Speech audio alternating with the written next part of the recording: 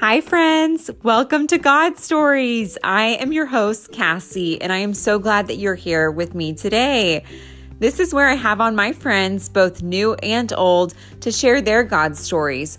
From the big, aha, miraculous, life-changing moments to the ordinary, everyday moments that are oftentimes the very extraordinary, life-changing ones.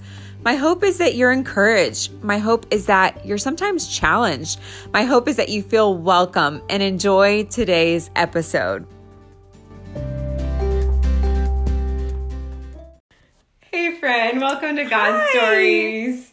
Thank you. I'm sitting here with my best friend, Allie Meacham, and we were just cracking up laughing, could not stop before we actually started this because she truly is a best friend. And I was telling her, I feel like we are at home I'm at home when I come to her house. So we're here recording here. But I met you, Allie. I think we met, it was 2013. We were planning for the Vine Uganda, our first trip to Uganda. And we became fast friends, best friends over the years. And I truly consider you like a sister. I really do. But go ahead and introduce yourself to our listeners. Yes, I'm so excited to do this, honestly, because, of course, you're my bestie. I just we could chat about this stuff for days. We really could. But I think it's so important to share these God stories, and not everybody has the platform or cares to share them. So I think it's so great. And I admire that you're doing this podcast. So I'm really happy to be a part of it. Thank you, friend. Yes. So for those of you that don't know me, my name is Allie. I live in Texas now, in Houston, but I grew up in Colorado. So I'm a Colorado girl, even though I hated the snow. So I actually like Texas better. But grew up in Colorado. We grew up in church, kind of a middle-class family, My mom was a school teacher. My dad actually was a baseball coach. When I was really little, he was playing still. So he was playing for the Yankees, actually. We grew up in New Jersey for a couple of years of my life and then moved to Colorado. And I grew up all the way from age 6 to high school there. But my story, my testimony is kind of, I don't know, to me it's just my story, right? But some people look at it and they're like, wow, the things that you've gotten to do in your life are like not really normal. I'm like, okay. But my story kind of starts with dance. I had a love for dance. And so I grew up being in competitive dance, competitive POMs is what we called it, kind of like the dance team, not cheer. Okay. But POMs. And that took me to LA. So after I graduated from high school, I decided to go to LA and kind of pursue dance and acting and whatever else. I just wanted to be in entertainment. And so moved there, and a couple years into college, I actually auditioned for Laker Girls. So I became a Laker girl, which was awesome. I always loved basketball, and I said, if I'm going to do any sort of cheerleading on any dance team, it's going to be with the best, which to me, the Laker Girls were the best. So funny story, short thing. The very first time I tried out for Laker Girls, I didn't make it. I didn't even get past the first round. Oh, I don't know this story, or I don't remember it. So it's so funny because in Colorado, I had won this scholarship at a dance competition, and they said, you get to pass the first round at the Laker Girl auditions in LA. And I was like 15 years old, so I couldn't even be a Laker Girl if I wanted to, but that was kind of the first seed planted, I think, in my life of like, oh my gosh, I could actually do this. That's really cool. And so then when I still wasn't of age, which is funny. I was 17. I auditioned, and I was not even old enough to be auditioning, but I got cut the very first round, which is so funny to me because really the first round is like, basically like your looks. I mean, let's be real. It's like you do one pass across the floor and I got cut. But that did not stop me for some reason. I just really was like, nope, I'm going to try out again when I'm older. And 2 years later, when I could actually drive around LA, I had a car. I didn't even have a car the first time. But then I ended up making it, and that sort of changed my whole life from that point. So you were 19? Yes, I was 19 and I was a junior. Wait, was I a junior? No, I was a sophomore in college.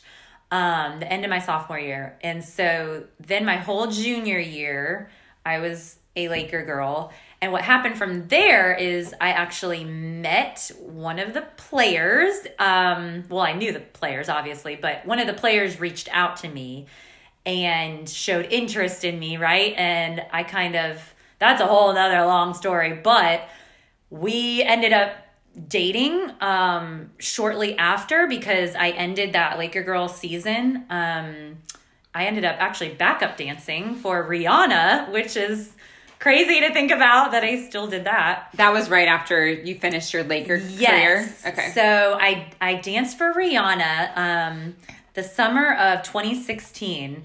And that was when I started dating one of the Laker players. Because as cheerleaders, you can't date the players. Right. So right when I kind of left Laker Girls, that's when we had started dating. And it was like fast-paced. I mean, we were together maybe 5 months before he proposed.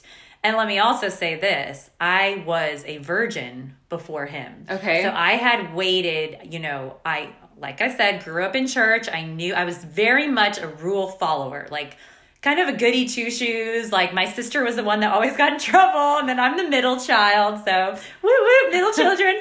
I was like the peacemaker, learning from my sister's mistakes, and I'm just doing everything by the book. And I saved myself for marriage, and then of course I meet this Laker player, or he, asks me out, and then it couldn't have been, it was maybe 3 weeks before all that whole virgin alley was like gone. So while you were dating? Yes. Yeah. So while we were dating, we were not engaged, nothing. And that was out the window. But then I told myself, well, but I am going to marry him. Okay. So it's okay. So you fell in love with him pretty quick. Oh yeah. Fell in love super fast. Now, looking back, though, I mean, it's kind of like when you watch The Bachelor or The Bachelorette, and you're like, of course they're going to fall in love. They're going on these, like, romantic dates, and they're, Well, and you were touring for Rihanna, right? And so at the same time, was he traveling around NBA with the Lakers? Yes, he was. So did you guys see each other that often? We did.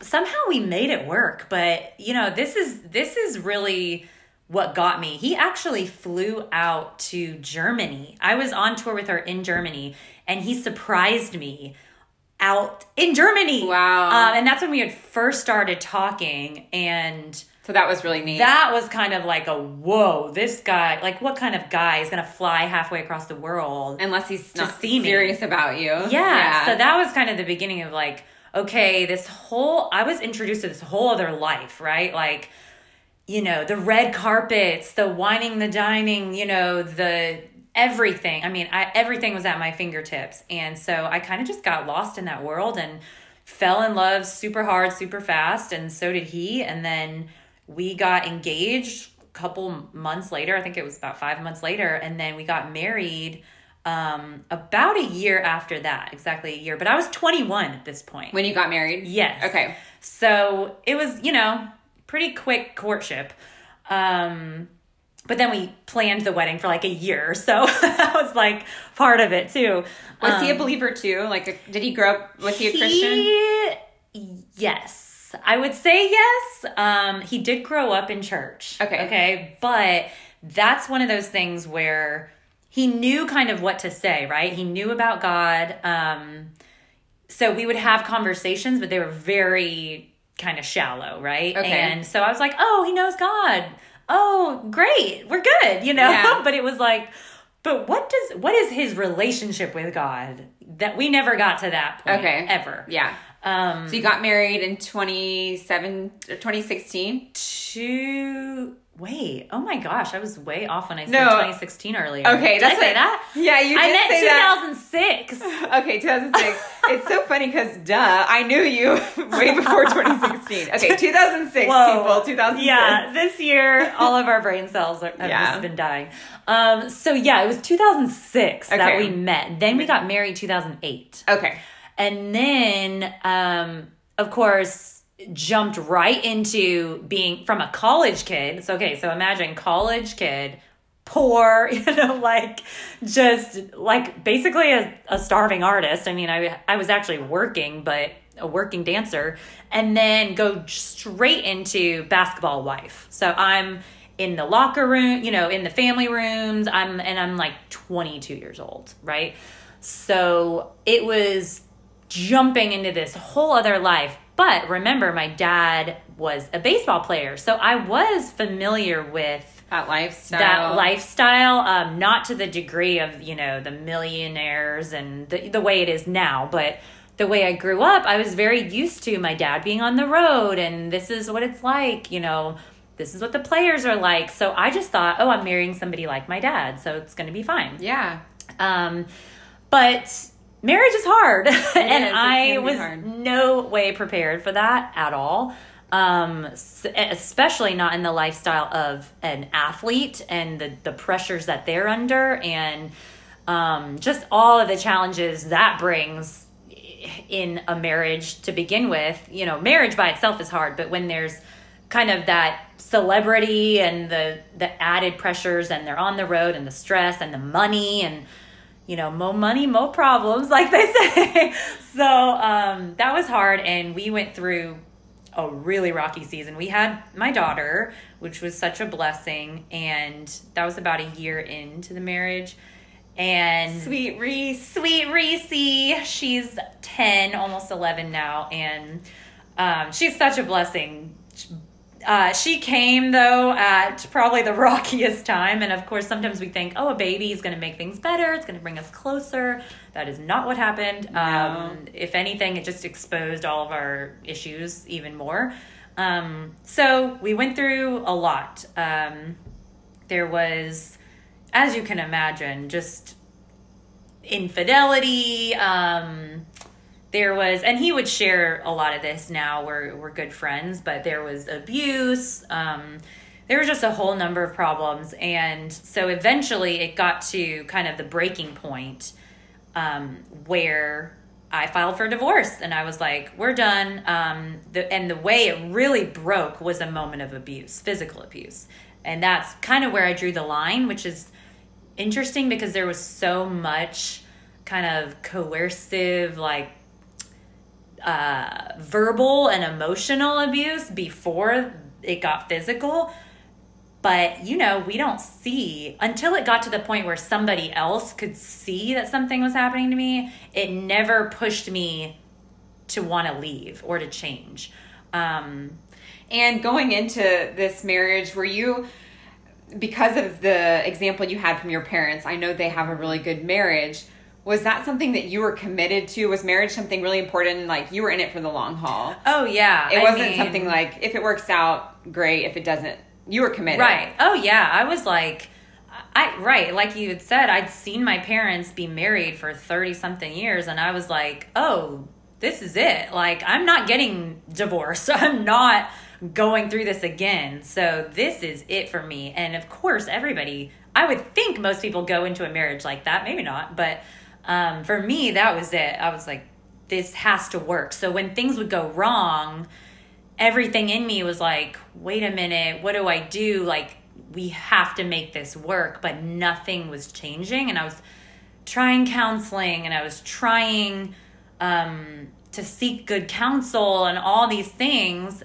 but I just couldn't figure out what to do. I couldn't even put words to what was going on, to be honest, because it wasn't until he hit me that I was like, oh, this is bad. Like, now people are accepting of me leaving, right? Like, before it's just kind of like, oh, try harder, work through these things, So people did know some of your problems in your marriage, but they would tell you these things, like, stick with it. Yeah, I mean, yes and no, because I was very secretive. So I didn't want people to think poorly of him. Okay. I was very much kind of a rescuer, what they call it. Now that I've done a lot of research and learned and so much counseling and all this stuff, I look at myself and I'm like, whoa, I didn't let my friends into my relationship at that point because I didn't want to lose him. So it was like I was protecting him, even though all the red flags were there well before we got married.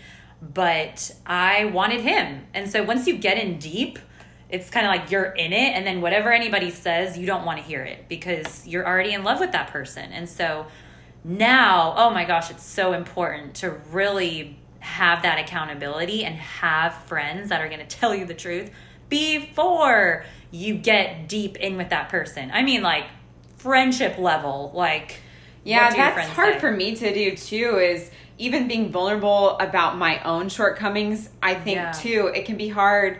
Like you were saying, you didn't want other people to look at him differently. I think sometimes I don't want other people to look at me differently. Ooh, yeah. And so I imagine for some women, if they messed up or if they're doing something wrong, they don't want to tell their friends because they don't want to be judged by them. Yeah. Or men, either way. Exactly. So it could probably go to both ways like that. You're right. That's a great point. I mean, we all fall short. And so especially when they're personal, private things, all it takes is one conversation for your friends to like hate the guy that you're with. Right. You know? So it's so important you do, like you said, get those friends that are solid. Yes. That you really will talk to and they know everything that's going on. I mean, right. That's not to say you share everything with your marriage all the time with everybody, but there should be some trusted people you can talk to. So if there are, like you said, red flags, you'll know ahead of time. Or if you should be doing something differently, you can know and not get to such a hard place. Right. And then feel trapped. Because that's what I felt. I literally, at the end, I just felt trapped. And I was like, what do I do? So when the whole abuse thing happened, for me, it was almost like, not a relief. That makes it sound horrible. But it was like my ticket out, finally. I felt like, okay, now I can justifiably leave when that doesn't even really make sense. But in my mind, I grew up in church where they say, God hates divorce. This is, you only leave with marital unfaithfulness and all this stuff. And granted, he had cheated and all of that, and I knew all of that, and I still chose to stand by him, which a lot of people I don't think would have, but I did. And we also had a child, so I was really trying to make it work.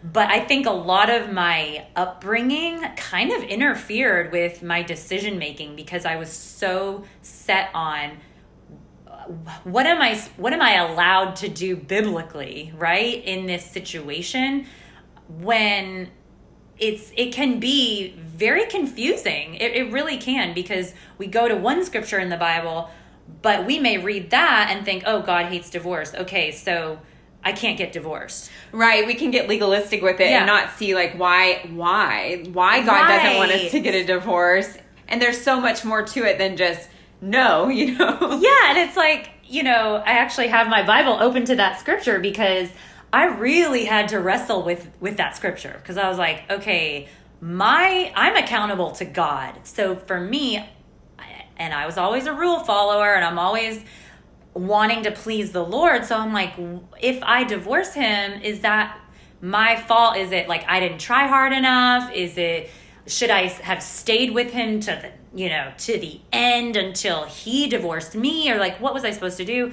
And actually it's in Malachi 2:16 is that verse about divorce. And the Lord says, even before that scripture, it says, guard yourself in your spirit and do not break faith with the wife of your youth. So he's talking to men here in marriage. And he says, I hate divorce. And I hate a man's covering himself with violence as well as with his garment, says the Lord Almighty. So again, guard yourself in your spirit and do not break faith. So God in this scripture is really saying, like, I also hate violence that you're clothing yourself with. And my hatred for divorce stems out of the focus on your violence and you're dealing treacherously with your wife or your spouse. This can go either way. It's not just husband to wife here. But the focus is on the person breaking the marital contract, and acting wrongly. And so God's focus is on that. What he hates is the treachery involved there. And of course, within that, he hates the divorce that comes from it. But that divorce wouldn't happen if it wasn't for the heart issue, right, of what's happening. Yeah. It's like he didn't design it. He didn't design marriage for us to get a divorce. He doesn't Yeah. want us to go through that hardship because Right. you would say it's hard. Like, you're not happy. Like, Oh, it wasn't the best yeah. situation to, okay, let me rephrase. You wouldn't have gone into marriage saying, I want a divorce, whatever. Right. You didn't do that. No. And in fact, in the Bible, God permitted divorce in a lot of situations. Yes. And that's what a lot of people don't know that. And I would encourage people, go look it up. God permitted divorce in situations Infidelity. for the safety of the spouse. Right. Namely, the wife in this, Yeah. mostly in history, because men would marry multiple wives. They would treat them horribly. They would treat them like slaves. And Yeah. so you have to look at the Bible in the full Context. context Yes. here. He hates divorce, but he also hates violence. Right. Okay? Divorce can happen because of a trillion different reasons, Right. right? But as Christians, sometimes we get so caught up, especially in the church, where we tell people, oh, infidelity is the only reason you should divorce. Well, okay. Or domestic abuse, or those huge... Yeah, like- the major ones where, of course, you wouldn't want your friend to stay in an abusive relationship. But, okay, let's look at what's abusive. Let's look at... One of the biggest things for me was in Corinthians, where Paul was telling the Corinthians, like, don't even associate with people who practice sexual immorality, who are emotionally or financially abusive. He calls them idolaters, swindlers. He says, don't even eat with them. Okay, so there you have that scripture. It makes me think of what Jesus talked about too in the Yeah. New Testament, that when he says adultery is even with lust, like that's you're Yes. committing adultery. In So- your mind, you can commit adultery. Yeah. So it's kind of like, okay, we can't just put all our eggs in this one basket, this one scripture of like, oh, he didn't cheat on you? Oh, you can't divorce. Yeah, because I think of, you don't want to stay in a marriage just to stay and say you're married if at home you're both miserable. I think of the beginning of my marriage with Alex. We were both committed, did not want to get a divorce, but it was really hard in the first couple of years. And I considered divorce, and like you were talking about, wrestling with, because I also grew up in a Christian home, and I know God doesn't want that for us, but I'm like, I want us to be happy. Yeah. So what do we do? And so I just think like, It's everybody in marriage, I think, comes to that point. I mean, but I think the problem too is we set ourselves up kind of for failure because of the world we live in, the culture. It's all about us when it comes to marriage. It's like, who's going to complete me? Who's going to let me, have this fantasy life with these memories and the babies and the this and the that? And it's like, what is the real purpose of marriage? And that's what I've really had to come to terms with, like, why does God want us to get married? And the best example I had heard somewhere, they were talking about the blessings of God, right? And so it was talking about kids, like kids are a blessing, but we don't get kids out of nowhere. Kids come from intimacy between a man and a woman, and then they make a baby, reproduction, right? But without that intimacy between the man and the woman, the blessing, the child wouldn't come. And it's the same with God. We want all these blessings from God, and marriage being one of them, but we don't have the true intimacy with God. And so we try to manipulate those things without him even in the picture. And then we expect a healthy, happy, amazing marriage. And it's like, no, the foundation is completely off. And God can turn anything around. I mean, he really can. But it has to take two people who really see marriage as a vessel to glorify him, because that's the point of marriage. God created marriage because he thought it was not good for man to be alone, because he wanted to demonstrate how Christ loved the church. And so it is a sacrificial love. It isn't just this Hallmark movie thing that we're supposed to do by the time we're 30 and have kids by the time we're 35. And like, it wasn't ever supposed to be that. So it's really all about the Lord. And that's what my divorce really showed me. And back to my testimony, my story, I went through another divorce. So after I divorced my first husband, I was single for 5 years. And in that time, I mean... And you had Roman. I want to back up and say, when you divorced your husband, Roman? You were pregnant. Yes. With your second blessing, Roman. Yep. Who is 8 now? He's 8 years old now. And that was actually kind of a surprise, to be honest. I have no idea how he was born. How he was created. It was the Lord. It was the Lord. Because I traced it back and I'm like, no, I don't know how this happened. But anyway, Roman was born and I actually had filed for divorce right after he was born. So, because legally in Texas, you can't divorce while you're pregnant. And I didn't know this. Yeah, I don't know if it's just Texas and maybe other states too, but I think it's because they don't want to do the child, like the custody stuff. Like they're like, you might as well just wait and then we'll do the custody with it. Or maybe some families get back together after the baby's born. I don't know. But I did get divorced shortly after Roman was born. And then I was just a single mom for 5 years. And I got my own house. You know, I lived down the street from my parents. I worked part-time, but I was so fortunate that I was able to really stay home with my kids, even as a single mom. And just use those years to like really soul search of who am I?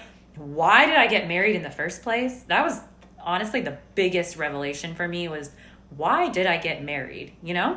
And this is when I met you too, is when Roman, I remember he wasn't potty trained yet. He was real little. So I met you not too long after your first divorce. Yeah. And really got to know you then. That's which was right. Fun. It was actually a really good season for me. And I see so many good things came from that time. And really, you know, I wrestled with that question, why did I get married? And it traced back to my childhood, which everything pretty much traces back to your childhood. But I thought about it. I was like, man, I never had boyfriends growing up. I mean, my first boyfriend wasn't until college, really, or, you know, kind of the end of high school, I guess. And I always felt like I wasn't good enough. You know, I felt like I loved myself, but I was like, why does nobody want to be with me? You know, and I would get asked out to dances and this and that, but they would always be guys I didn't care about. They weren't really like, they were like token guy friend type people and all of that. And, you know, that's a big deal at that age, like getting asked to homecoming and these things. And I mean, it sounds silly, but those things really do shape your mind of how you view yourself and are you worthy and what is your identity? And so I always kind of felt like, oh, I'm not good enough. And then when I met my first husband, and of all things, he's a Laker player. He's a millionaire, you know, like, I'm like, stick it, guys. Like, all of y'all that left me in high school and none of y'all wanted me, but look who's got me now type thing.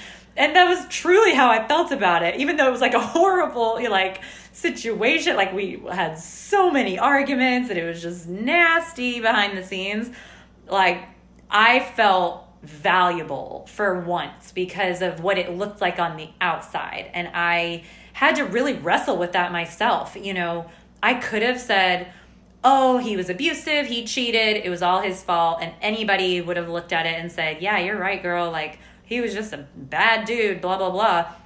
But me, the Lord convicted me. And that's what I used those 5 years doing, is really just figuring out, okay, what is going on in my heart? Like, first of all, why would I marry somebody without even considering what is their relationship with God? You know, that's huge.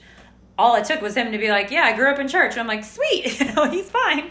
I sort of manipulated that to be what I wanted because I thought, and this is another revelation I had later, that if I didn't take this, I would never have another chance again. I sort of thought to myself, well, I'm never going to find somebody better than this because he's got money, he's successful, he's handsome, he's whatever. So you really figured out why you got married. Yes. So I really came to terms with that. And then I just realized, okay, I just need to do some healing work on myself. And I took 5 years to honestly fall in love with Jesus alone. Jesus as my husband. You know, I call him like my heavenly husband. But But the story continues, Then second time around, I meet somebody, and the way I met him was a whole nother crazy, kind of like coincidence thing where you're like, weird. We kind of like missed each, near miss like 2 years prior to actually meeting. And then I knew his mom.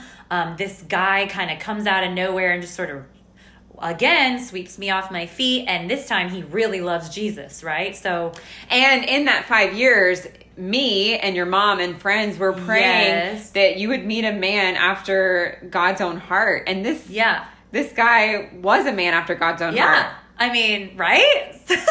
So truly, he was preaching, he was teaching, he knew his Bible. He grew up like in deep church, like black church, like Holy Spirit church. And so I had seen him pray over people. I saw him cast out demons. I saw him heal people. I saw him operating in gifts of the Spirit. So I'm thinking, okay, this guy is nowhere near my first husband, right?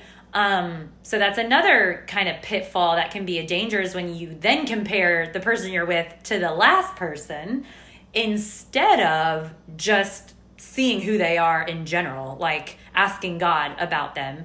Instead, I chose to compare. So, of course, it looked better than the first guy. So it could have been anybody. It would have looked better. No, that sounds horrible. So I fell super quick for him. Same thing. Now, this time around, we were abstinent. So here I am trying to do everything right. So we did not have sex. We went to church together. We did studies together. And that's another thing. I also feel like the church really places such a huge emphasis on don't have sex before marriage, that it was almost like, oh, okay, so if we don't have sex, then everything's fine. It's like, oh, this person, we're doing this the right way, so God's going to bless it and it's going to be fine. Only in that aspect of sex, right? When there's so many other aspects of a healthy relationship, the finances, the expectations, communication, all these other things that may have been like warning signs going off. But for me, I just thought, oh, he loves God and we're not having sex, so God's going to bless it. It's going to be fine. So you get married. So we get married. Literally, we were only married 1.5 years.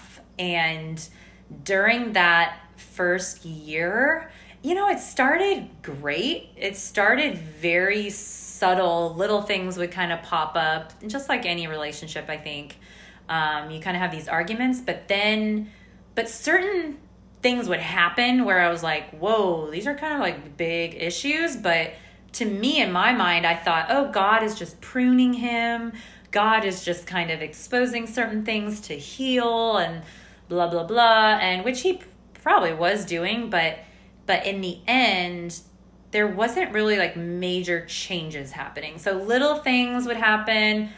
They'd become more and more frequent, and then they would become more and more intense, these arguments and these big issues. And we did the premarital. We did all of that. And you guys were married, a blended family. You have your 2 kids. He has 3 kids. And so 4. 4 kids. And then you're living together with all these kids, which is hard too. Yeah. If any of you have kids, marriage can be hard, but marriage with kids can really be hard. And then marriage with somebody else's kids. A whole nother. Oh my goodness. Like, I'm telling you, my blended family, friends, like, God bless you. It is truly. Oh my gosh, it was so hard. And so part of me thought, well, this is like my cross to bear, right. God has strengthened me, like this is what I'm just supposed to go through, and blah blah blah. But it was hard, and it just, a lot of junk was coming out, and I didn't know what to do with it.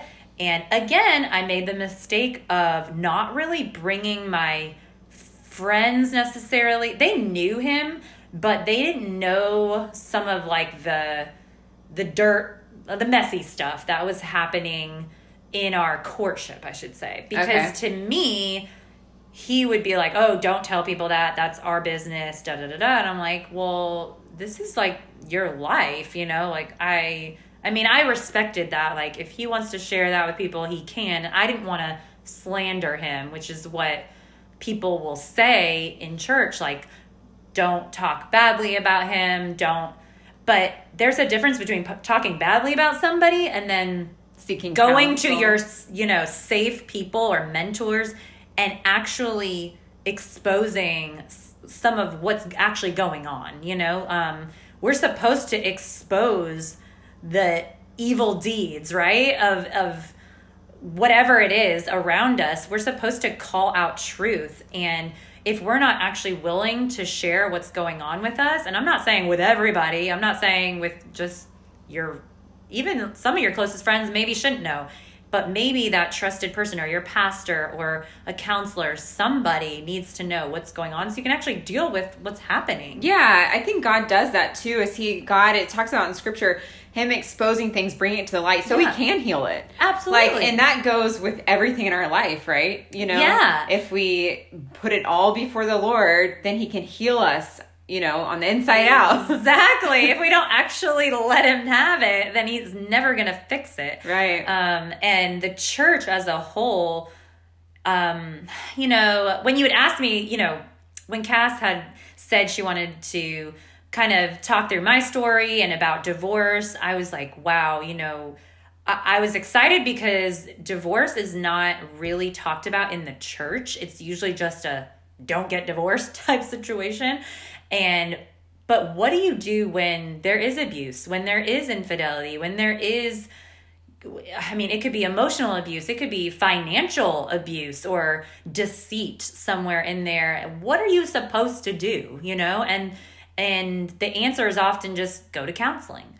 Well, what I found out was counseling really wasn't helping us. And here's why. And I'm such a fan of counseling, so I don't want this to sound like, oh, counseling isn't the answer. And we're a fan of the church. Let me just clarify. Yes. We love the church. Oh my gosh, the church is like everything, right? Yeah. But what I discovered is that we are the church, right? So it takes individual conversations. It takes people, friends to be your accountability, to speak truth. We need to be those type of friends for other people, and we need to seek out those friendships because it's in those dark times that you may try to go to the institution of church and you may not get much help. And that's why we need to be the hands and feet of Jesus, because for me, at the time, I was kind of bouncing between multiple churches.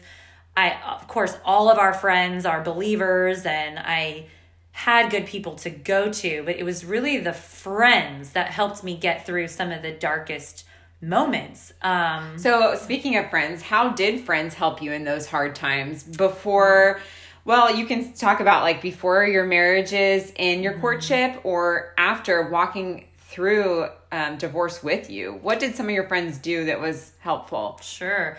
The biggest thing, obviously, pray. I knew I had friends that were praying over me, over my situation. Actually, in fact, Cassie was one of the people during one of the really rocky times, and we hadn't separated or anything yet. This is my second marriage. She had fasted and prayed. She had called one of her spiritual mentors to pray over me, and we met this lady at her house, and she was Beverly Palmer. Anointed woman of God. I think everybody needs to set foot in Beverly's house. Everybody needs a Beverly, okay? Come out healed and whole. She had fasted for me, and I had barely knew her. I was like, who is this woman, right? To fast over me and my marriage. And that by itself was huge. But then she was sharing just these huge prophecies over my life and really speaking specific things and even visions that she had of me. And one of them, she said she saw me in the ocean, and I was like on this tiny little red boogie board, and I was like holding on for dear life, and I'm like, my head's down and I'm just holding on. And she said Jesus was there and was looking at me, but I was so terrified and I was so just hanging on, and I wasn't looking at him, and he was right there, ready to help me. but I was just bearing these waves, right? Like terrified to fall in. And so I've never forgotten that imagery. And it just, those are the types of things people who really care about you and love the Lord, they're going to step up and do. They're going to pray. I had people even send me money, like just asking, hey, what can I do for you? Like, what do you need right now? You know, maybe it's a meal. Cassie, you even did that for me. She brought me food. I mean, you mean after separation? After separation. Okay. But even like right before I separated, I remember I had $8 in my bank account. 8, because money was moved and all sorts of just craziness was going on. And I had no idea how I was going to make it. I knew I was going to leave, but I didn't know. I mean, I had $8 in my bank and I was like, how am I going to send my kids to school? Like, they don't even have enough money for lunch. Like, what am I going to do? At the time I was working part-time. So I was like, I need to find a job. Like, my whole life is about to change. And you wonder why women are scared sometimes to leave, or even men, like, because there's so much attached to their life with that person that it's like, I've got to change my whole life to survive. And I don't know if I'm going to do it. Yeah, well. Especially with kids. Right. And I didn't leave right away because my kids were in school. So I was like, all right, I'm going to finish out this school year. So there was about a month in there that it was just hell at home. I mean, it was just miserable. But I remember a couple friends like, what do you need? They would send me money or bring food or pray or just leave an audio text with prayer on it. I mean, so that was really helpful for you. Yes, that was huge. And you have to be so careful who you listen to and what advice you're bringing in and who you're sharing things with too. So you really have to have that discernment from the Holy Spirit, right? Yeah. To know. And that was the hugest struggle for me, because I felt like, oh my gosh, I don't know what to believe. All of my friends were believers, right? And all of them were saying different things. So I had some friends who were just directing me to God, which I believe is the best thing to do, like not necessarily inserting your opinion. Let me ask you something real quick. I want to pause you there. So were you turning to God in this time more than you were turning to friends? Oh yeah, I would say yes.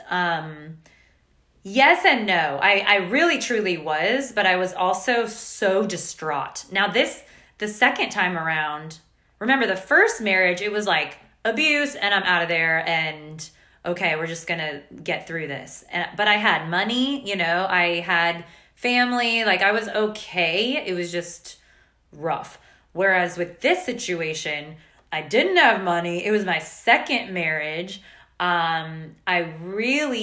It wasn't as obvious of certain roots of sin that were residing in the home, you know. I had no proof of cheating. I had no physical abuse. Yeah. So there was just a lot of things that were really murky to me, but people that discerned, you know, they just said, by their fruit, you will recognize them, and go to scripture and go, you know, ask the Lord to give you discernment when it comes to what it really looks like to follow his commands. Because even Jesus says, if you love me, you will follow my commands. And so I kept coming back to that, like, but he loves Jesus, but he loves Jesus, but he loves Jesus. And then I realized, well, I am not one to judge anybody's relationship with God. So that's not what I'm saying here. But there were certain things happening that did not align with God's will. And even though I couldn't put a specific finger on some of them, other ones I absolutely could. And I was like, how do you justify this when God is clear as day saying, have nothing to do with this. Get away from it. Like, don't even eat with somebody who acts like this.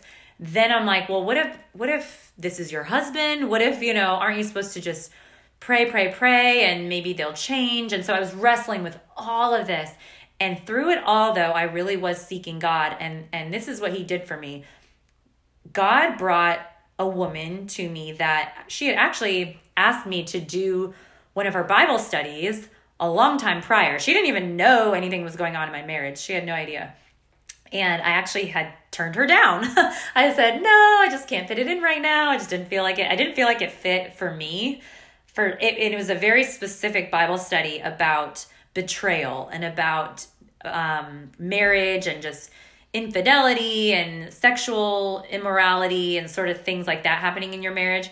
And I was like, oh, you know what? Maybe she means like my first marriage. Maybe that would be a good study for me, but not right now. Well, I turned her down. And then when things got really, really bad in my marriage, then she just out of the blue messages me again and is like, hey, I know you couldn't do it the first time around, but what about now?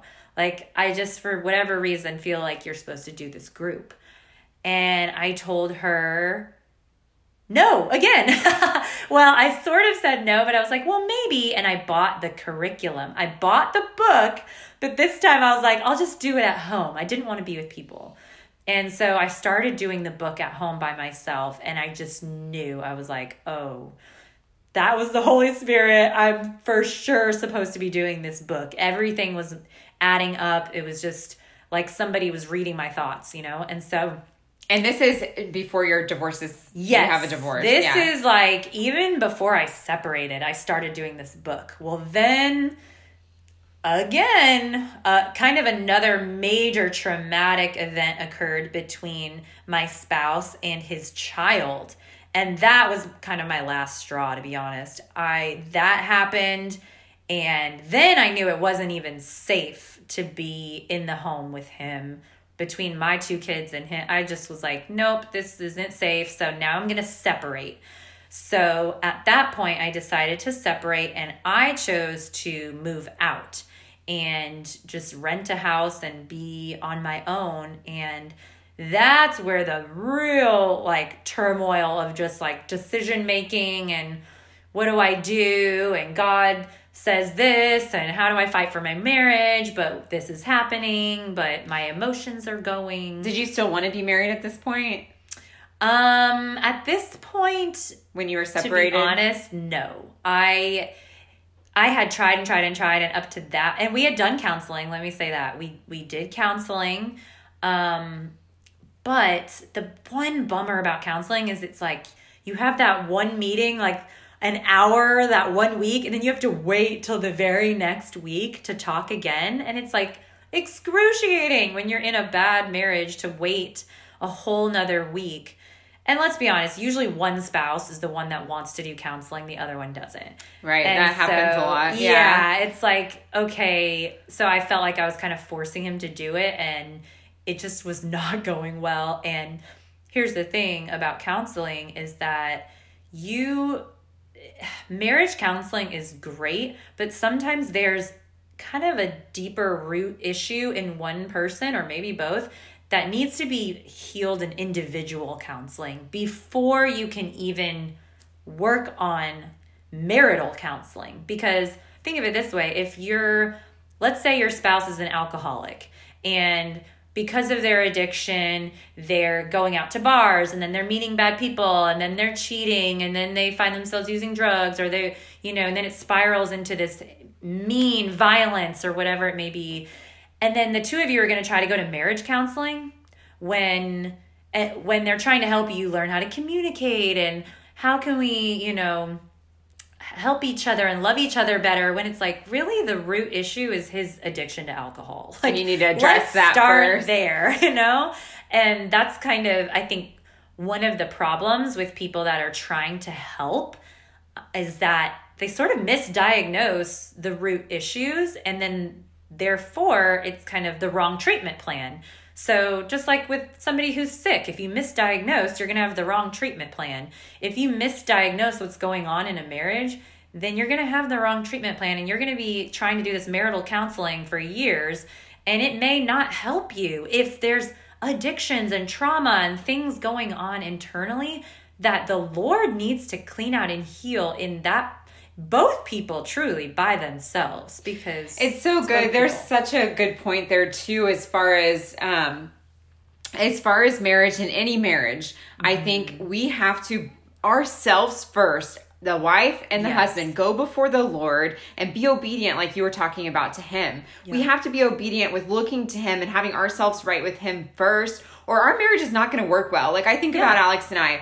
If I'm always telling him what to do, or if I'm like talking about his shortcomings or whatever, that doesn't make him change. Like, Right. it just makes him feel like I'm controlling him more, or micromanaging him or something. But when I go before the Lord and I bring all that to him, then he really does change me and show me what he wants to do. And so when I'm sticking close to him and following him, then it's like, oh, he's working out the rest. And I can pray for him, like things that I can do. And I don't know, we could talk about all of these things for hours, but I just think about, we really have to do that. We have to go before the Lord and do our own part, or it's not going to work well. Like if Alex is never doing his part of going to the Lord or listening to the Lord, and he just, whatever, it's not going to be a happy marriage. Right. And that's why it's so important to figure that out kind of before you get married, to be honest. I mean, God can do so much of that work in marriage, and he does.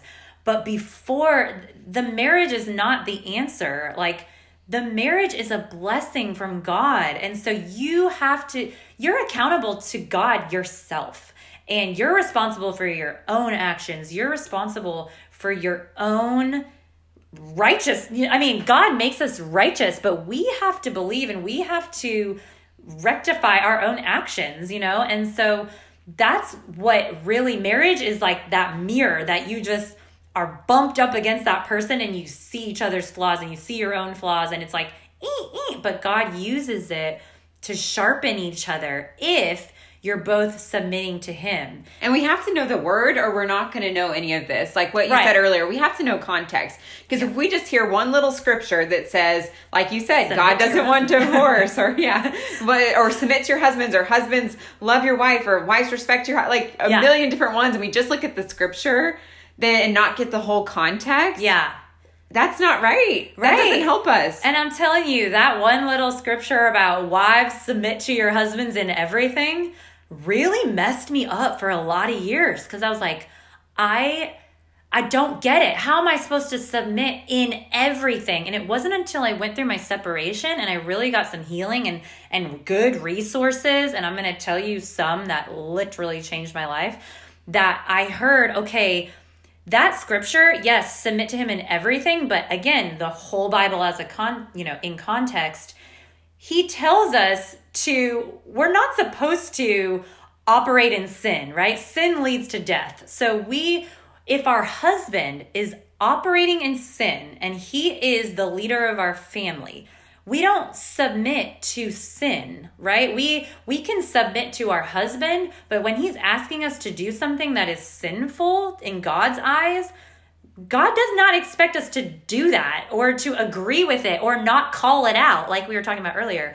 It makes me think of those like news articles, terrible news articles that you see of like a man and a woman going to jail for abusing the kids, but the woman's going to jail or vice versa or whatever because she just didn't do anything to stop it, even if she wasn't doing the abuse. That's like a really extreme example. Right. But I'm thinking it's exactly what you said. You're not going to just be like, well, you're my husband, so I'm just going to submit to you while you beat our kids or whatever. Right. And here's another whole other layer that we didn't even talk about: spiritual abuse. Okay? Because, and it's funny, I can talk about all these things because I had 2 completely different marriages, but I've probably experienced every scope of reason why you would probably divorce someone, whether it was financial, spiritual, emotional, relational, whatever it could possibly be. I've probably experienced it.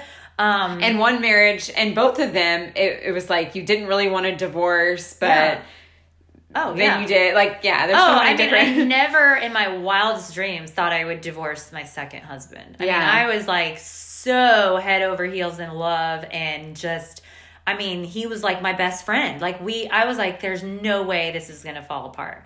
And there were just certain things, again, that if I was reading my Bible and I was looking at him and I was looking at the marriage and I was like, this is not adding up. And I realized God, yes, he hates divorce, but he also is actively intervening on my behalf for my safety and my sanity. And just like he is any spouse, right? He wants us to be safe and whole and in the purpose of marriage, which is to glorify him. So if this is not glorifying him, in fact, if there are some things exposed that are evil or idolatrous or, operating in all these things that even Paul tells the Corinthians to run from, then that's where I had to do the soul searching to be like, okay, God, you tell me if I am justified to leave. And it took me a long time to figure that out. And here's where it really, I believe this is the most helpful thing that you can do as a person that is struggling in a separation, Christian or not, and also for friends that are trying to help somebody that's going through this, is create a safety plan. So there's so many good authors. First of all, Leslie Vernick. Shout out Leslie Vernick. This woman changed my life. She has a book called The Emotionally Destructive Marriage. And I'll put that in the show notes. Yes. The title, you're kind of like, whoa, don't let my husband catch me reading this type thing. But it has this quiz in the front. And it wasn't until I did this quiz that I realized I was in an abusive marriage. And this is good for men and women, this book? Yes. Oh, yes. Men and women. But she had, in the quiz, it's just, these questions, right? And it's like, has this ever happened to you? Yes or no? And then you count up your yeses at the end. And she's like, all right, if you're in this frame. So it was like, if you've experienced 3 or more, you're in an abusive relationship. Do you want to know how many I checked off? You're going to die. How many? 30. Oh, 30. It was like 30 out of 33 or something I had checked off. And I had no idea that I was in an abusive marriage. I just thought because I had no proof of cheating and he had never physically hurt me. So here I am here doing this quiz and I'm like, holy cow, there are forms of abuse that we are not taught, that we don't hear about, that we may have no concept of. And one of those being spiritual abuse. I kind of got off on a tangent about that, but the spiritual abuse is we can use scripture and say, oh, wives, you're supposed to submit to me in everything. So I'm saying do this, you're supposed to submit. That messed me up because I was like, wait a minute, you're asking me to lie, or this isn't real, or this is blame or shame or condemnation. That's not of God. I know this, but I had to wrestle with that scripture. And when you wrestle with scripture with God, he reveals truth. He reveals revelation about that scripture, because here we are so often as Christians, we read the Bible and we're like, oh, this is what it says. And then you're confused and you stop there and you just literally stop there and move on instead of like pressing into God and being like, I don't understand this. What do you mean when you say you hate divorce? What was divorce like back then? Who is he talking to in this scripture? Where else does it talk about this in the Bible? Where else can I? And you got to know the Holy Spirit's voice, because, and we all can, and we have to learn it to know what he's saying. Yeah. Because like you said, if we just stop there, we're not going to know what he's saying to us. No. And so if you're wondering how, maybe you are in that place wondering how you know the Holy Spirit's voice, you can start with like the little things. First of all, go to him in prayer and say, Father, I want to know your voice, Holy Spirit. Like, speak to me. And I remember doing this a couple years ago. And I remember like literally, this sounds so silly, but standing before the refrigerator, Lord, is this your voice? Do you want me to open this refrigerator? Like, do you want me to get this right now? But the whole point of that is I was really just trying to learn it in the small things so I would know for the big things what his voice was. Right. And open your Bible. You have to know the word. There's stuff in there that you never would know was in there. And you can apply every single decision. Like you said, opening your fridge, eating something right now, buying this or buying that, or how do I talk to my kids? There's an answer for everything in the Bible. And that's what it's for, to go to for guidance from God. And so that's one of the major things I had to do. So what did the church do really well in helping you? Oh, yeah. Really? So we are the church, right? Right. So as believers, we carry Christ in us. And I saw so much love and prayer and resources. I think the biggest thing that I think and God orchestrated all of it. So I was super, prayerful about like, God, please help me. And he sent his people to help me. And one of the things was resources through a lot of curriculum, which I think God knows me. I'm a studier. I love books in general. And so I had mentioned it earlier about this study that this woman had really encouraged me to join. And when my marriage like really bottomed out, I decided to join a group, and I did the curriculum in a group. And the biggest thing it had in there was this safety plan. And the safety plan was the turning point, honestly, of both of my marriages, because I had kind of heard of a similar thing with my first marriage. And it really set the stage it was a plan for me, right? That was going to guide my decisions in truth, and knowing what God wanted to do for me, and how he wanted to keep me safe in this situation. And so the safety plan looked like certain boundaries that you would have with your spouse. Maybe it is, okay, maybe if some of the things you're struggling with are financially related, you would say, okay, my boundary here is that every month I'm able to see the credit card statement, and it always would have a consequence with it. So it's like, okay, if you spent the credit card on here, after we agreed upon it together not to use this card, then I'm going to blank. I'm going to take the credit card. I'm going to cancel it. I'm going to whatever, right?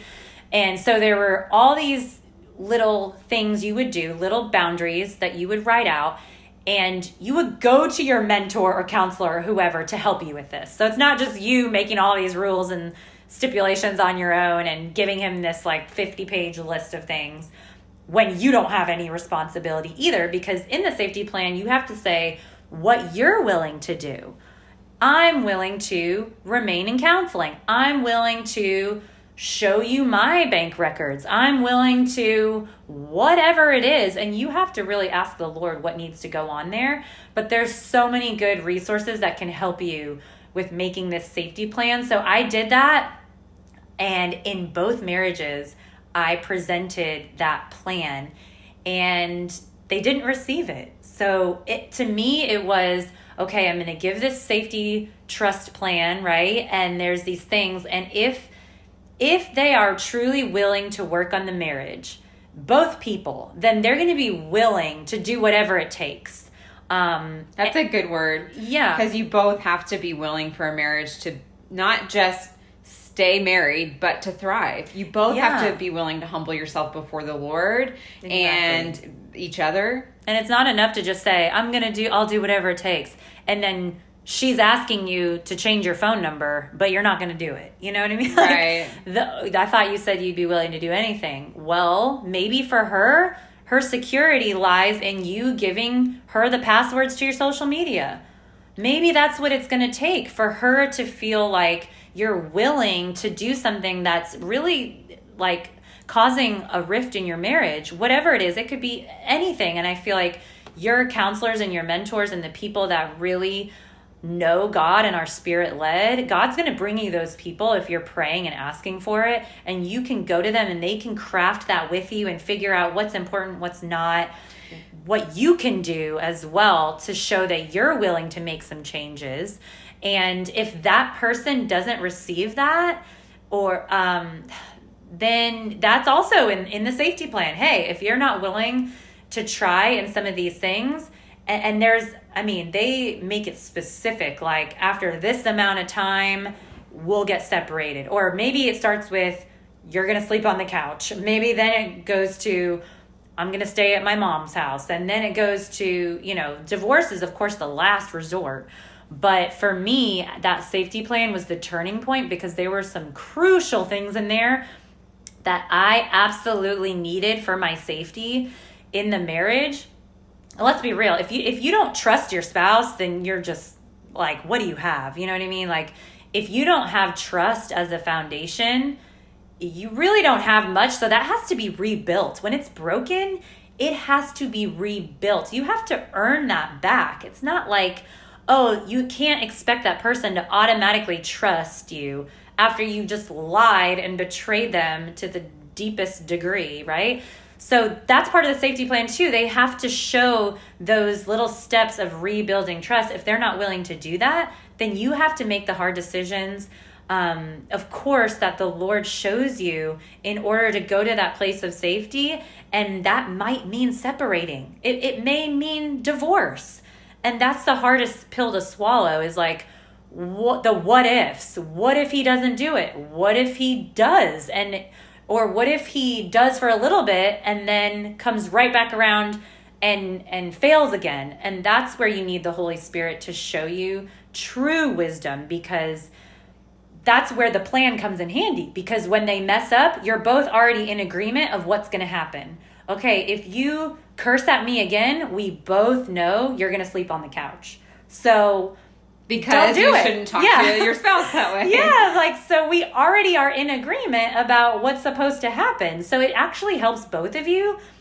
It's kind of like parenting. Like, if your kids already know, hey, you know, if they already know, look, when I do this, I'm going to get in trouble, then they're going to avoid it if they don't want to get in trouble. So. Or they'll be like Judah and do it and go and hide. Exactly. And there's a lot of things that God does for us to protect us. So it's kind of like, okay, we tell our kids, don't run in the street because I don't want you to get hit by a car. Right. It's not because I don't want you to play and have fun. Yeah. He's not like, don't divorce because I don't want you to divorce. It's because I don't want you to get hurt. Right. It's like, don't cheat on your spouse because I know where this leads to. I know the pain. Don't crack that door open. Don't talk to that person on social media because God knows where that could lead to. And if you don't have that discernment from the Holy Spirit and the conviction of it, then you could be opening some doors that lead to a really dark path. And so, again, the safety plan just really helps for both of your protection and sort of just like a plan in place, because then otherwise you're just flailing and just, how do we get through this? And it's just so many emotions. So let me ask you, it's been how many years since your second divorce? Only 1 year. So it's been 1 year since you were divorced. So you knew that you were supposed to get a divorce in both marriages. Finally, you came to that. Yeah. And then what happened afterwards? In this last year for you, what has happened? Oh gosh, just a lot of healing again, honestly, because this time around it was so much more devastating because I really thought this marriage was going to glorify God, and I just had so many things attached to it, ministry dreams and just other dreams that were attached to this marriage I didn't have the first time, that I had to grieve over, that there was like a death to so many different things. But this past year has been really a beautiful healing in me, and where God is sort of restoring just my whole identity in general, and also kind of learning about why I got married this time, and this time my heart was so pure. The first time I don't think it truly was, to be honest, but this time it really was pure. But God has shown me a whole nother side of following him, to where we really need each other in this walk. We need each other, and me personally, I tend to internalize, and I tend to I regenerate like in solitude. And so God is saying, that's great, but you also need to really trust me and seek the people around you for help. And had I not answered that girl's text, first of all, had she not been listening to the Holy Spirit to invite me to that class, I wouldn't have ever gotten freedom there. But had I not actually submitted to that and been obedient to God and said, okay, I really do need some help here. This isn't just about my husband and his mess. This is about me. Like, what are the issues in me that I need to wrestle with? Why am I always rescuing people? Why am I struggling with people pleasing? Why am I afraid to make decisions? Why do I not value myself in a way that feels like,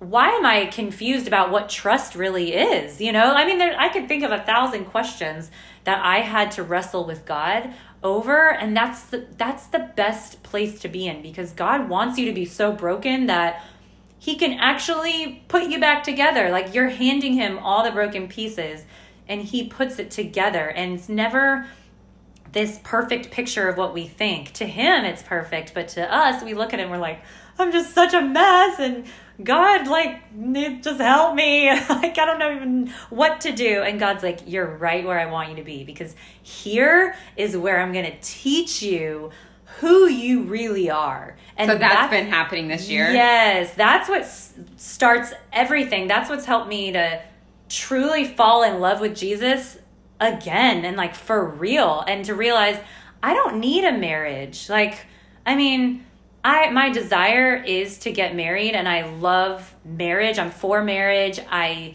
think marriage is so beautiful, and ultimately that's what I want. But I am coming to a place where I'm like, Jesus truly is enough. And that's what my mom always told me that, and I literally have it printed on a frame at the front of my door, that Jesus is enough. And when you get to that place, you can go on into marriage or not into marriage and be okay, because marriage is going to be hard, and you still have to go to God yourself and have that intimacy with him to know how to navigate life, navigate marriage, navigate parenthood, navigate work, navigate purpose. It doesn't matter what you have to navigate, you still need that intimacy with God. And so this last year has been about learning that, and just getting so lost in that I'm like content, you know? I can truly say that, you know? I mean, so often we say that and we're like, I'm content even if I don't get married, but secretly we're like so dying to be in a relationship. And I feel like I'm finally in the place where I really am content, whether God blesses me with that or not, or whether I'm blessed to have more kids or not. It's okay, because I trust that his plan is so much better. And for those of you that may be listening and you are in the pit of separation or divorce, and I can tell you, I remember it so clearly being so dark and just so depressing, and feeling like, will I ever feel happy again? Will I ever not cry myself to sleep again? Will I ever just feel okay? I am telling you, you are going to be more than okay when you seek your Heavenly Father, because he really is your husband, even when you are married.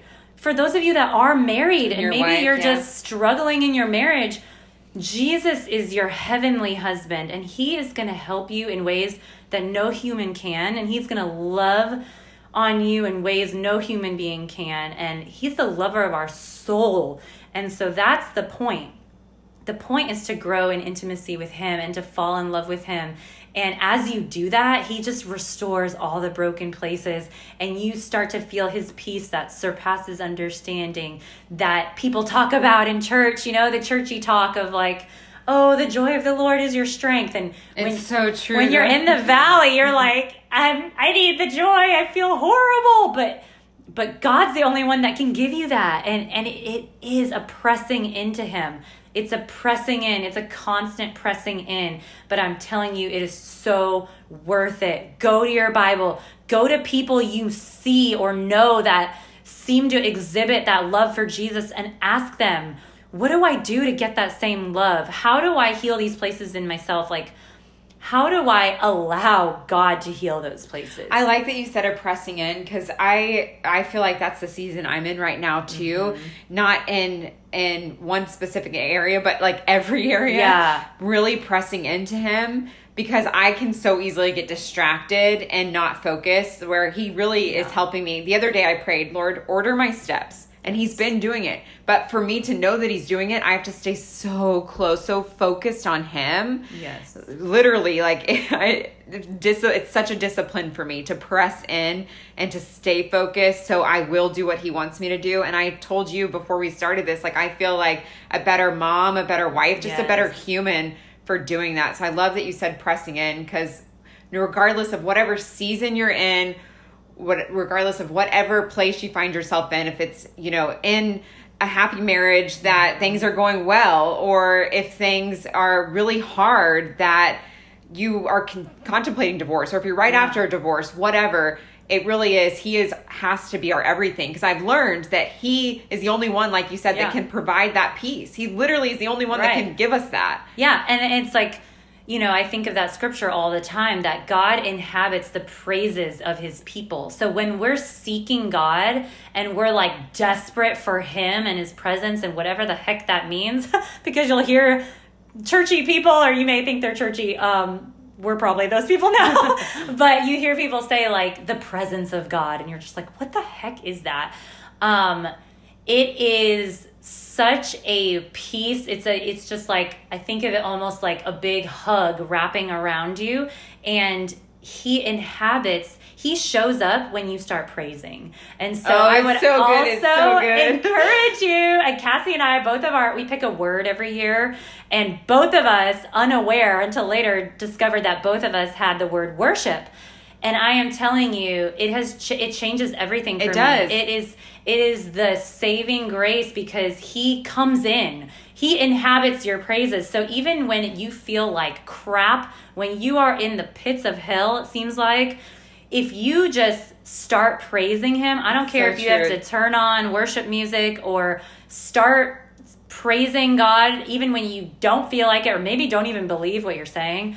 I'm telling you, he will start to come in, and he's going to start chipping away at that hardness in your heart. And when you praise him, you can't help but take your eyes off of your junk, and because you have to come to terms with, do you actually believe what God says or not? Because God, he says he is a healer, he is a comforter, he is a counselor, he is the lover of your soul, he is all these things.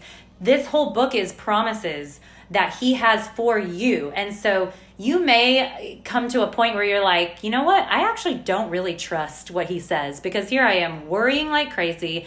I feel like nothing's going to get better. So you need to, I encourage you, take that to God and say, help me to trust you. Help me. It's like that scripture, like, I do believe, help my unbelief, Everybody struggles with this. This is not you. You are not by yourself on a lonely, a lonely wrapped place. Out in the ocean. Just, like her prophecy, me on this little boogie board, like, help. Look up to him. Look up to him. Lift your head. He is the lifter of your head.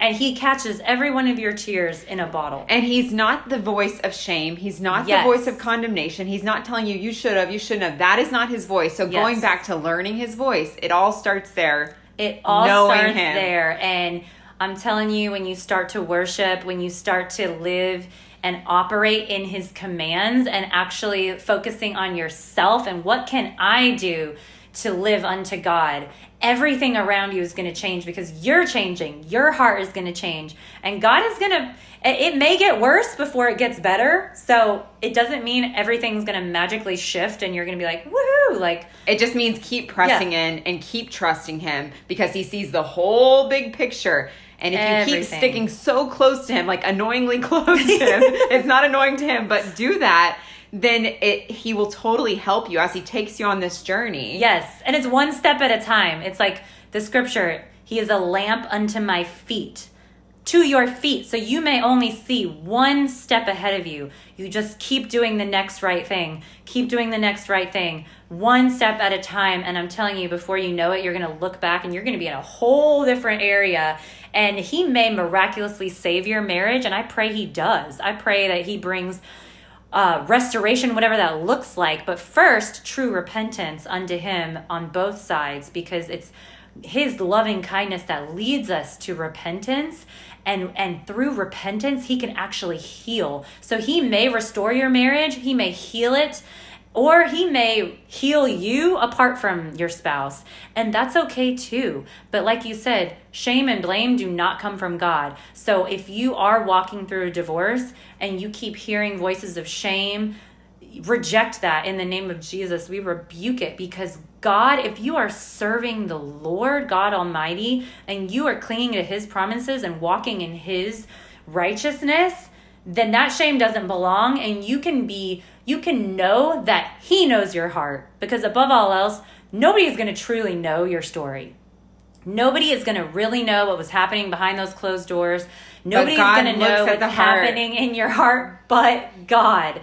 So God is the one that you can rely on him in knowing that he is your defender no matter what. But you really are going to be okay when you trust in God.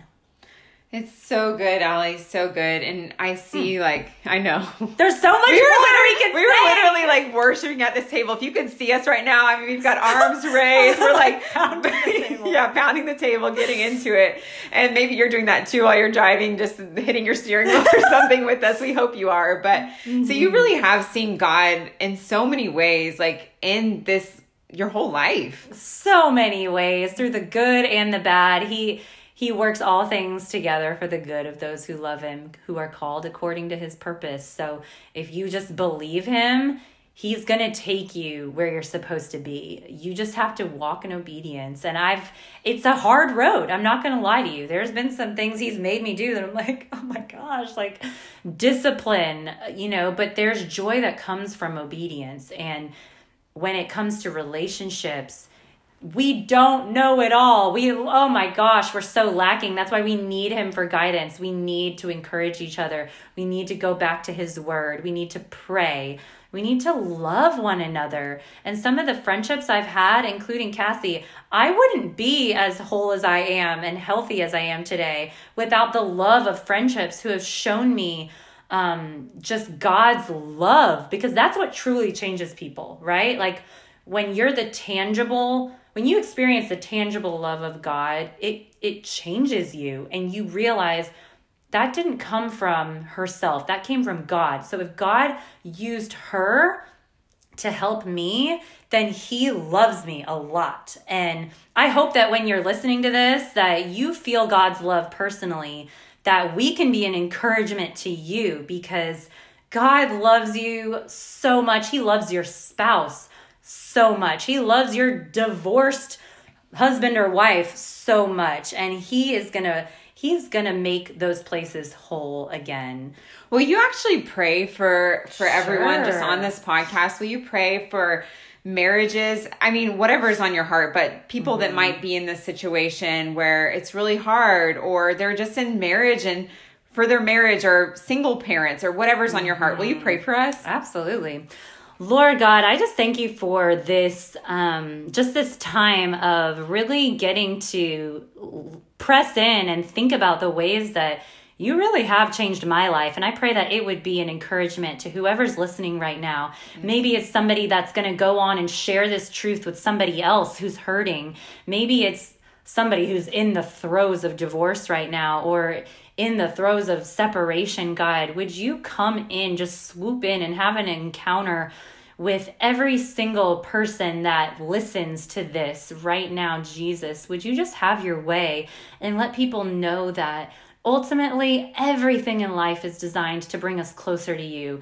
Every hardship, every mountaintop, every valley, your love and your word penetrates like a double-edged sword. It penetrates in order to discipline us, and it also penetrates in order to heal us and to bring comfort in the worst of times. And Jesus, you know it better than anyone. You were betrayed. You had to learn submission to your Father. You had to learn servanthood, and you are the best of both. You are a leader. You are just everything. And we can learn from that, God, in whether we're the person being hurt or hurting. Oftentimes hurt people. And I just pray, God, that you know the hearts of the listeners. You know who needs what. And that's why we need to come to you as our creator in order to look to you where our help comes from, to know how to treat our husbands, how to treat those who are in hurt marriages. God, you're the answer to everything. You really are the answer to everything. And God, you make things clear when they're fuzzy. And so I just pray that this would inspire people to worship. It would inspire people to press in, to get answers, to get healing, to get truth. Maybe somebody needs to be convicted right now of some just harsh sin that they're holding on to in their life. Maybe somebody needs to let go and say, I'm done trying to manipulate and trying to control this relationship. I pray for all the children that are in these homes of maybe separated families or blended families or divorced families, God, that you would just be their comfort, God. I pray that as parents and co-parents, that they wouldn't speak harshly about the other parent to their children or in front of their children, Lord. That you would just protect their eyes and ears from what they may see, and let those parents know if they're experiencing shame in regards to how their children will be impacted from this, that you will remind them that you are their father too, that you comfort all of your children, including our babies, and you're going to take them to places that maybe they couldn't have gone had they not walked through this. But you, Lord, are close to the brokenhearted. You love your people, and you are the restorer. You are the repairer of broken walls. So every broken wall, no matter what people are facing, God, I pray that you would just start to repair it brick by brick, and that you would help us all to be obedient and walk in that and love one another, encourage one another in you. And we pray this all in your mighty name, Jesus. Amen. Amen, amen, amen. Woo! We went to church today. Thank you, Jesus. You are such a wise woman. You really are. And I admire that about you. I know Allie gets up before her kids get up every morning and spends time in the Word. Right now, if you could see our table, there are papers and prayers, and her Bible is open because she really loves Jesus, and you really do. And that's one of my favorite things about you. So thank you, because I know that's not easy to do the pressing in. I really appreciate your wisdom and what you've shared with us about just your life. You have an amazing life, and getting to hear about the hardship. Thank you for being vulnerable and transparent with us, talking about your divorce, and just providing so much hope and encouragement for people that God can do anything. Amen. Truly. And he loves us so much. So thank you. That's right. Thank you. Thanks for having me. Such an honor. And honestly, if anybody has any questions, reach out to Cassie. I'd be happy to help with any resources or groups that can help. I'm telling you, there are groups in place that can help you if you're walking through some of these difficult things we talked about. Yeah, I'll put an email address in the show notes and the book that you recommended as well. So I end each podcast kind of with a fun question. Ooh. If you could sit down with anybody, past or present, and hear their God stories, who would it be and why? She told me she was going to ask this, and I could not think of somebody. And then I thought of, might sound cheesy, but I thought of somebody in the Bible that I've always loved. I would love to hear the God story personally from Esther. Ooh. So Esther is like my favorite woman in the Bible, and man, she went through so much. And I just think if you haven't read Esther, go read it. It's not that long, but it is just Isn't it the one book that the only book in the Bible that doesn't mention God's name? Yeah, which is so interesting. But man, like I feel like you can read her God story, but just to hear it from her perspective would be such an amazing thing. So I can't wait to get to heaven and just ask her, like, what was that like when you were preparing, or when you had to go approach the king and like her husband, him, or oh my gosh, it's just such like a riveting story. Go read it if you haven't. Yeah, you got to read it. I love that. That's such a good one. Well, thank you, sister. Love you, sissy, and thank you so much for having me.